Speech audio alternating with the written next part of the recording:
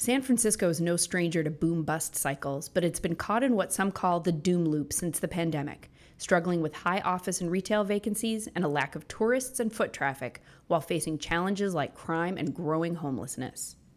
But as the city by the Bay rebuilds, the narrative is changing to opportunity for some commercial real estate investors. CoStar News and Hotel News Now reporters Katie Burke and Bryan Wroten set out to learn where those opportunities lie in an article series for CoStar News and Hotel News Now. In this podcast, Burke and Wroten give a behind-the-scenes look at their reporting. They talk about their experiences walking through tourist spots and business hubs in the city. They share insight into interviews with property owners, retail tenants, hotel GMs, and more to share the story behind the story of San Francisco's comeback. Thanks for listening. Sean McCracken, news editor for Hotel News Now, here with Bryan Wroten, my colleague and senior reporter for Hotel News Now, Katie Burke, a reporter for CoStar News covering the Bay Area. And what we really want to talk about today is the two of you got together to report out this big piece about San Francisco and what's going on in that city. A lot of unique perspective, a lot of outside noise, and you guys are really trying to cut through that. So Katie, as the person who covers that market and a person who's from the Bay Area, with intimately familiar, I wonder, what was your impetus for wanting to do this, and what would you say the story of San Francisco is right now? San Francisco is a city that has always gone through this boom-bust cycle, and so when the pandemic broke out and the bulk of its tech companies that are based in or have some sort of presence there began pulling workers out and operating remotely, it went from firing on all cylinders, being one of the priciest office markets in the country, to essentially just being drained of all of the people walking around, of all of the retailers that were up and about. And since then, over the past few years, it hasn't really found its footing again, and it hasn't adapted to a reality that it's facing right now in terms of its significant budget deficit, in terms of bringing back some of the leasing momentum. And so at this point, the city is trying to reposition itself to rebuild and recover, and it's struggling, but also caught in a narrative that some people think is overblown. So it's fighting against a lot of different things, but it's also facing a few areas of growing optimism. And that's kind of what we wanted to focus on here, was just figuring out how the city is going to come out of this doom loop narrative and essentially rebuild. The one thing I'm wondering, as somebody who hasn't been in that market as intimately, is there's a lot of doom and gloom narrative around it. And how much of that is the reality? And what's the real problem there? Is it San Francisco's still a great city, but the investment thesis doesn't work the same way? Or is it that something fundamentally needs to be fixed? So it's kind of a multi-layered issue in terms of how the city is changing, what some of the problems it's facing have changed, and what it's doing to really combat that. And so issues like homelessness or the affordability crisis with its housing market, crime rates, all of the things that on a national level have made it really challenging for San Francisco to appeal to tourists or offices looking to expand. A lot of those issues aren't new. The only new thing that has emerged over the past few years is the lack of steady foot traffic on sidewalks. And so when Bryan and I were visiting the city a couple of weeks ago, it was way emptier than what it had been prior to the pandemic. There were fewer office workers walking about during the lunch hour. There were fewer tourists walking around. And so having fewer people just moving through the city on a day-to-day basis has made it so that a lot of the problems that have been there for years are amplified. And so on a national level, it looks like the situation in San Francisco has worsened, but really it's just kind of this shift that has spotlighted a lot of the issues that have already been there. So the problem is how the city is going to figure out how to kind of rebalance the equation so that it doesn't look as dire as what people might think it looks like. Mm-hmm. So, Brian, appropriately, you're the traveler into San Francisco. Mm-hmm.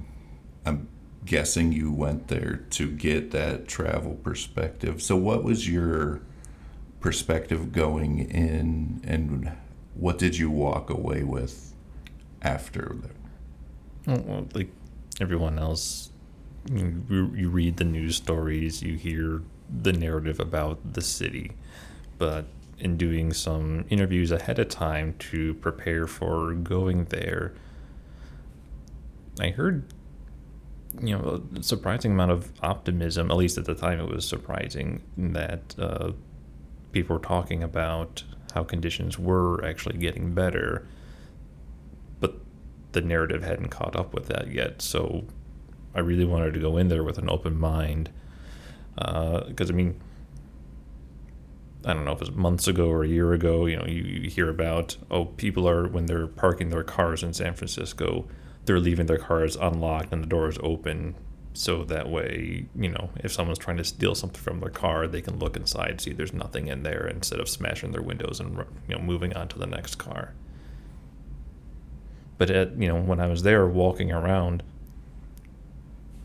I saw nothing like that. It was, we walked around a couple afternoons through tourist areas, through business districts and all that. Nothing. It seemed just not quite dystopian. No, not at all. I go to conferences in New York, go to LA. It felt very much just like walking around another major city. Not to say that there aren't problems there, but every major city has problems that they're trying to deal with constantly. Well, and even the homeless issue, it's very concentrated in some pockets right now, whereas what I found interesting is that before the pandemic, it was a lot more spread out. And maybe that's because,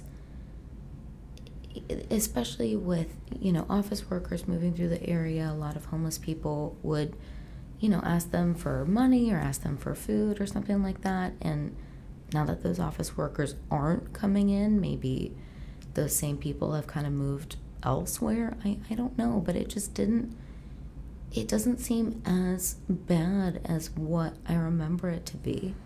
And I don't know if that's just me, just becoming immune to it, or me really kind of figuring out how the city is shifting right now. But that didn't seem as pronounced as, what you might see in some headlines right now. Yeah, I talked to a handful of hotel general managers, before and while I was there, and I asked, hey, when you're talking to guests, when you're getting your comment cards, what's the feedback you're getting from them about the city? And overwhelmingly, they said, guests are saying, oh yeah, I was walking around and it felt, perfectly safe walking around. Things were a lot better than I heard they were. So you have this negative, public perception, but once they get in there, they're like, oh, it's not anywhere near as bad as I thought. Well, it's such a neighborhood to neighborhood issue right now too. When Brian and I were walking around, it was like a Monday or a Tuesday, and so those are typically days of the week where a lot more people are able to work remotely and they don't necessarily make the commute into the city. And walking down Market Street, which is the main thoroughfare in downtown, it was noisy, and there's buses and cable cars and some tourist activity up on the sidewalk. But then we turn into a neighborhood. It's called the East Cut, but prior to the pandemic, it's where a majority of the tech companies were, majority of the fancy office buildings that were being developed. And we turn into this neighborhood, and it's dead quiet, which is just something that is so unfamiliar to me growing up in the city and just watching this one neighborhood develop over the past couple of decades. And it almost felt, it didn't feel unsafe, but so weird. It was like walking around the city on a Sunday and just having it barren and drained and empty, which are just never adjectives I would use to describe San Francisco. You almost felt alien. Almost, yeah, like kind of like post-Independence Day sort of deal, you know, like where... I didn't mean that sort of alien, but... Well, no, but it had that eerie vibe where it's just not, it's not normal. Yeah. And so that's probably one of the biggest issues the city has to confront in terms of how do we bring people back to some of these areas that, you know, used to be so reliant on a population of companies and workers that simply don't have the presence that they used to before the pandemic. When I was talking to the GM of the Hotel Nico, she said she, you know, went out, you know, one afternoon and she went to like a coffee shop or something like that, and she got into a conversation with a woman in line, and she was asking, "Oh, so are you visiting the city?" And the woman said, "Oh no, you know, I live in the area. I just, you know, I work, you know, remotely, you know." I can't remember if it's full-time or part-time, but like I rarely come into the city now because, you know, a lot of the shops and other, you know, cafes have closed. And she said, well, do you think maybe the reason a lot of those have closed is because a lot of people are not coming into the city, so they don't have the business to support it? And she's like, oh, I never thought of it that way. Well, and there's even a phrase that is getting touted around in a lot of coverage on San Francisco right now called the doom loop. And that's essentially what it is. It's caught in this catch-22 of there's not enough people coming in, so then businesses are closing. And so when I was talking to the city's economist, he basically said that the city needs to rework its formula in terms of what it depends on for incoming revenue, and also just what it depends on in terms of the activity that some of these companies and some of these industries generate now, because it's fundamentally different. So from what you've heard and your time there, what's your sense on what a path to normalcy would be, or what do people think that might be? So a lot of people are willing to bet on the growing artificial intelligence industry in the city. So just a bounce back in tech then. Exactly. Which, you know, like that, it's very real right now in terms of those are some of the few companies that are looking to lease new space. And even though it's not, you know, like the full building leases that Meta or Salesforce or some of the other tech giants had been, you know, generating prior to the 2020 outbreak, it's still something. And, you know, if you look back about a decade ago, companies like Airbnb or Uber were leasing, you know, less than 10,000 square feet. And now they're some of the biggest employers in the city. And so brokers I've talked to and developers and landlords are all looking at this as a bright spot in an otherwise pretty dim outlook in terms of new leasing activity. And even the mayor is saying that San Francisco is the AI hub for the entire world. And so I reached out to the co-founder of an AI startup, and he was basically just saying the same thing in terms of San Francisco was where the talent was, San Francisco was where it would be easier for him to be able to grow his company, and sure, there are some problems right now that they're contending with, but for the long-term outlook, that was the best place for him to set up and establish his business. Is there any sense that you get that part of this might be San Francisco is almost in a way ahead of the curve economically? In that, I mean, obviously the issues in the tech industry have been so pronounced. Like it's almost like they're in a recession bubble, which has not hit the rest of the country in the same way. And if the AI-driven rebound realizes, then San Francisco could be on the other side of the recession into a rebound ahead of the rest of the country almost. I think with some of the bigger tech companies, it's not even a recession for them, simply because when advertising revenue and competition and just the pandemic fueled growth that they've been reporting pretty much from 2020 to probably early 2022, all of that started to slow down. And so investors started looking at them and going, wait, you can't be spending all of this money on fancy offices and not pulling in a big profit. You've got to shift your focus. And so a lot of them just became a lot more wary of being prudent with their money, being prudent with any sort of investment capital they've been able to get. And in turn, that meant they were pulling back on expensive real estate, subleasing a ton of space that they probably didn't use because of remote work.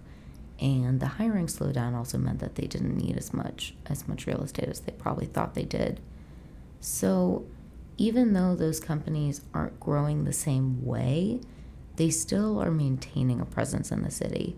And especially with the AI growth that is beginning to accelerate, that's a good argument that a lot of people are starting to think in terms of San Francisco might not be as strong as it used to be, but it has the building blocks to accelerate out of any sort of recession or any sort of economic challenges that the rest of the country could be facing over the next, year or two.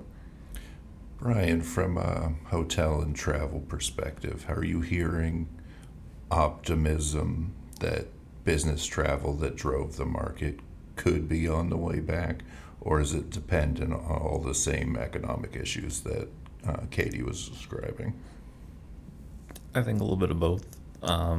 In talking with some of the folks over at San Francisco Travel, so one of the things that really helped hotels over the last 10, 12 years was the convention business that would come to the city. And I think they said on average, they could get like 850,000 room nights. Some years more than that, some years less. But what that would do is it would create compression in the city, and that would help hotels drive up rates. So that's why, whenever, weekly performance data came out and they look at the top 25 markets, San Francisco rates were always, if not the top, very close to it. So in 2019 is when they started seeing some convention business start to pull back a little bit just because of the cost of holding, a citywide in San Francisco. And then you had the pandemic hit. So now they are really trying to figure out ways to bring that convention business back because it was such a driver for rates. And so they're looking at doing things like finding other cities that have convention centers that are going to be going under renovation soon and having those groups come to San Francisco at least for a couple of years, or going back to groups that have come in the past but now they're in other cities and having like a rotational thing where San Francisco gets it 1 year, maybe it's in Vegas the next year, that kind of thing.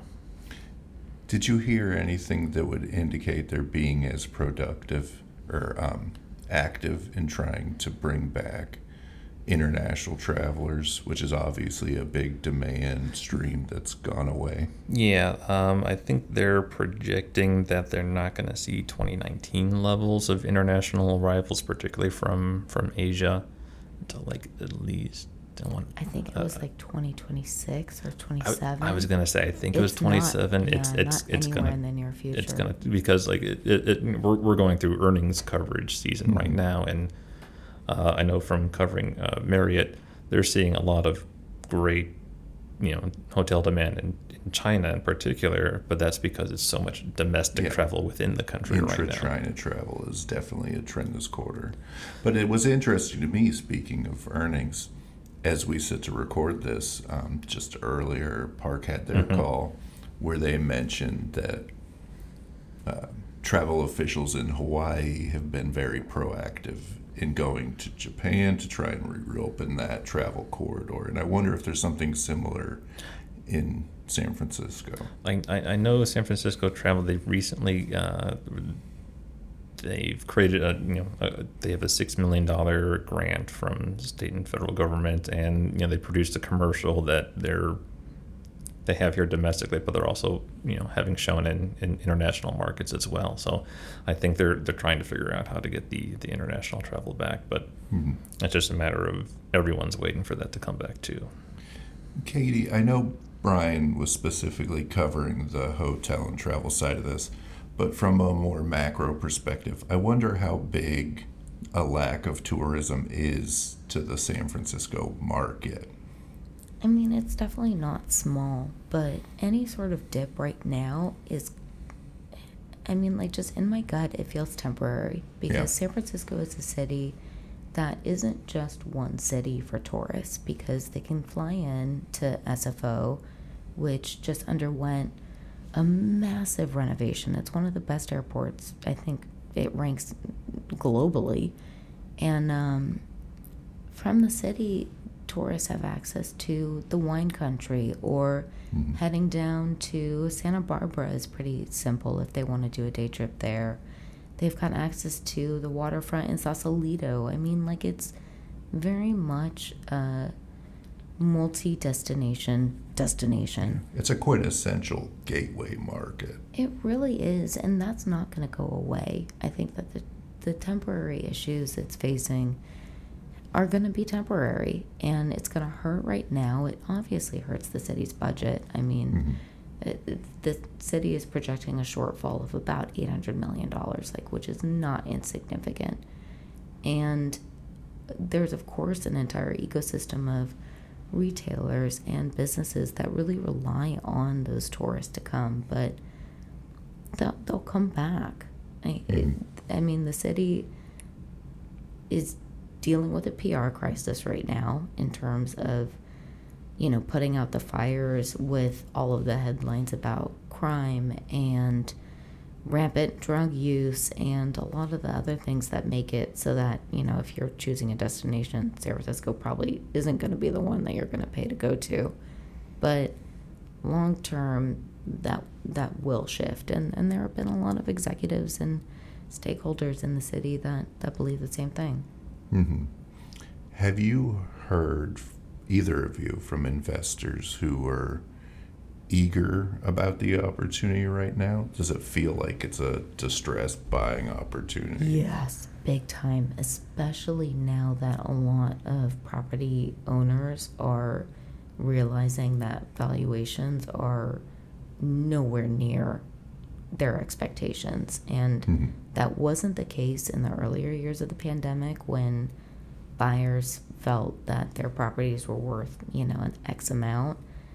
Now they're realizing that there is a very small pool of people willing to invest in any sort of commercial real estate these days because of high interest rates or any sort of market challenges. But with San Francisco in particular, pricing has fallen to a level where it's kind of a bargain basement sort of situation where a lot of people are willing to take advantage of it, and they think that it's only a good time if you've got the capital and are willing to sit on it for a while. And that's the thing. I talked to John Borch, the CEO for Pebblebrook Hotel Trust. They have 8 hotels in San Francisco. They've owned a bunch over the years, either that they've bought themselves or they got through their acquisition of LaSalle years ago. And while Pebblebrook isn't he said, the company's not in a position to buy hotels in San Francisco, or really they're not looking to buy anywhere at this point, just given current market conditions and better uses of their capital right now to reinvest and buybacks and all that. But he said if it was his own money, he would buy in San Francisco because he sees the long-term success coming from a recovery, but it has to be a long-term hold. Yeah, I do wonder who the ideal buyer is right now. And obviously, the issues Pebblebrook would face would be universal to hotel REITs. That's not it's hard to be a buyer if you're a hotel REIT right now, but it seems like private equity buyer, some family office that you don't have to answer to the markets. It's compelling. Yeah, and it's just a matter of the current market conditions, cost of capital, and whether the pricing is right for you. If that's what you want to get. It may be that investors see the trouble that San Francisco's in right now, and they're waiting to see is this the bottom, or if they wait a little bit longer, can they get even better pricing? Yeah, and if you don't have to finance those deals, it's easier. That's the other thing, because if you're an owner right now and your hotel is doing okay right now, you can maybe see how well it's going, and your hotel, you may have a valuation of it, internally, but if you're seeing a neighboring property that's in trouble going for less, you're worried what that's going to mean for the valuation of your own property in a deal. Mm-hmm. Katie, are you seeing the same investment dynamics across the different sectors of real estate? Yes and no. San Francisco is unique in that the two real challenging areas in its real estate market right now are hospitality and office.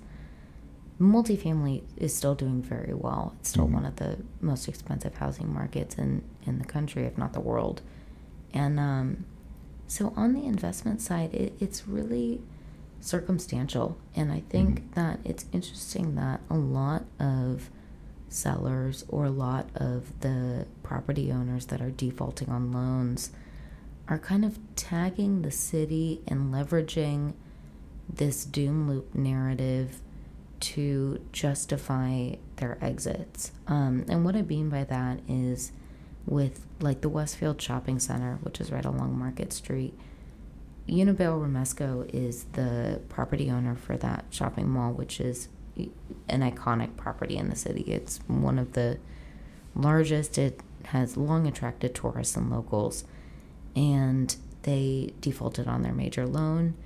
But Unibail had just a year ago said that they were looking to exit all of their U.S. properties. So you have to not just take some of these exits at face value. You kind of have to look a little bit beyond in terms of what their motivations really are in terms of selling off their properties or not paying for them. I mean, that's obviously true on the hotel side. Park was the big example. Park Hotels and Resorts, which is a REIT that spun off from Hilton a few years back. They walked away from Park 55 and the Hilton Union Square. And have been very open about the fact that if they didn't have to spend $300 million over the next few years to renovate those hotels, it might have been more compelling. And just earlier today, their CEO was saying he will not hesitate to buy it again in San Francisco. It was just those dynamics in that property didn't work. Well, and that's why it's really a case-by-case basis that, unfortunately, very few people understand about the city. It's the headlines that grab their attention, and they may not go past the headlines. Exactly, and it kind of slaps the city with this label that is a one-size-fits-all but isn't accurate, because essentially going from neighborhood to neighborhood, property to property, even sector to sector, it's very different. Mm-hmm. Given that real estate broadly has been so hard to come by in San Francisco, do you think that there will be a significant amount of conversions from one use case to another? Like, could you convert a big hotel into housing or find new uses for empty office spaces? Do you think that'll be part of the San Francisco narrative? I think it will be part. I don't think anybody knows how big of a part it will be, mostly because the city has a lot to undo in terms of really complicated, challenging, and expensive development dynamics that have long made it really hard to build anything new. And so as demand shifts and as planning officials realize that we probably don't need as much office space as there is, potentially that could change, but that's also going to be expensive for any sort of property owner or investor to pursue. And it's challenging in terms of, taking an old office building and transforming it into housing that people would want. Cheap. Yeah. Exactly. So I don't know what the cost benefit of that would necessarily be. But obviously it's a big part of the conversation right now in terms of repositioning the city for where demand is for today. It wasn't that long ago that the barriers to entry in San Francisco were a really big appeal for investors. So do you think that there's any chance the city shoots itself in the foot by making things easier? No. No, just because there were, especially like with the zoning codes that they have, a lot of it just didn't make sense and was outdated or super cumbersome. And so this predates the pandemic, but it needed to streamline a lot of those processes and make it so that there can be a more nimble development pipeline in the city, because it just never existed before. Mm-hmm. And it gets back to the point you made earlier about the way San Francisco sees itself, the boom-bust cycle and the constant reinvention. I mean, do you think the spirit and intention is there to really capitalize on this moment? Yes, definitely, and especially from locals too. I was talking to a project manager who runs a small firm in the city, and he was saying that, look, like, yes, there are problems here, of course. There will be problems everywhere. But fundamentally, San Francisco is so unique in its location, in its atmosphere, and its environment. And it's going through a rough patch right now, but it'll come out on the other side, and he's willing to invest in that and stay for the long term. So I don't want this to go on so long that everyone gets bored with it, but I do want to get both of your highest high-level takeaways from your reporting. Bryan, I'll start with you. Coming out all of this, what do you think everyone should know about San Francisco? I think it's if you go there and you give the city a chance, you're gonna see that things are better than you thought, and that's the thing. You've gotta, maybe more people have to see it with their own eyes, and then as more people do that, they will see more business come in, from the hotel side, having, tourists want to, visit the city again and see all the spots, and have companies feel comfortable, getting the people back. And if all this, results in the general cost of doing business there, if that drops, a little bit to be more in line with other cities, and I'm sure would gradually, increase over time again. But it's going to take people going there to get more people to go there, and I'm pretty certain that's going to happen. And so it's a long-term investment, a long-term bet, but I see San Francisco coming back, absolutely. Katie, I'll give you the final word on the subject. Before the pandemic, San Francisco was at the top of the top in terms of pricing, in terms of leasing activity, the types of companies it was attracting.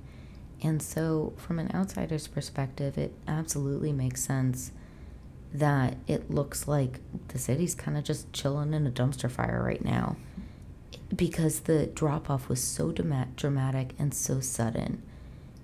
But when you put it into perspective and you look at some of the long-term challenges and how they really are not particularly new, I'm mostly pointing to homelessness or crime or just some of the other things that the city has always contended with. It's not in a period of, like the city is nearing its end. It's simply in a correction phase right now. That's what a lot of people have said to me in terms of the fact that rents were just getting so high that companies had nowhere to go, and were, leasing developments that had yet to even pull construction permits. It was getting to a point where the city was almost getting too hot for its own good, and so now it's in a period of rebalancing. And so using bright spots like the growing AI community, or the fact that it has access to some of the most talented workforce populations in the world, there are the building blocks for it to be able to recover. I think that now you just need the government to step in, you need local investors to step in, and just kind of carry it through what is right now just a challenging period in its history.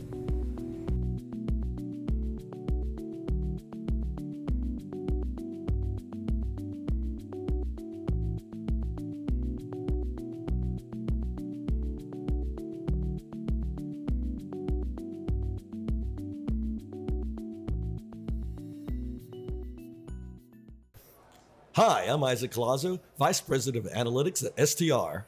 Hi, and I'm Jan Freitag, National Director for Hospitality Analytics for the CoStar Group. Tune in to our new show, Tell Me More, a hospitality data podcast. It's a podcast on the global hotel industry, its current trends, what we're thinking about, and where the industry's going. And we like to have fun with the data too. Find us on hotelnewsnow.com or wherever you listen to podcasts. Subscribe today.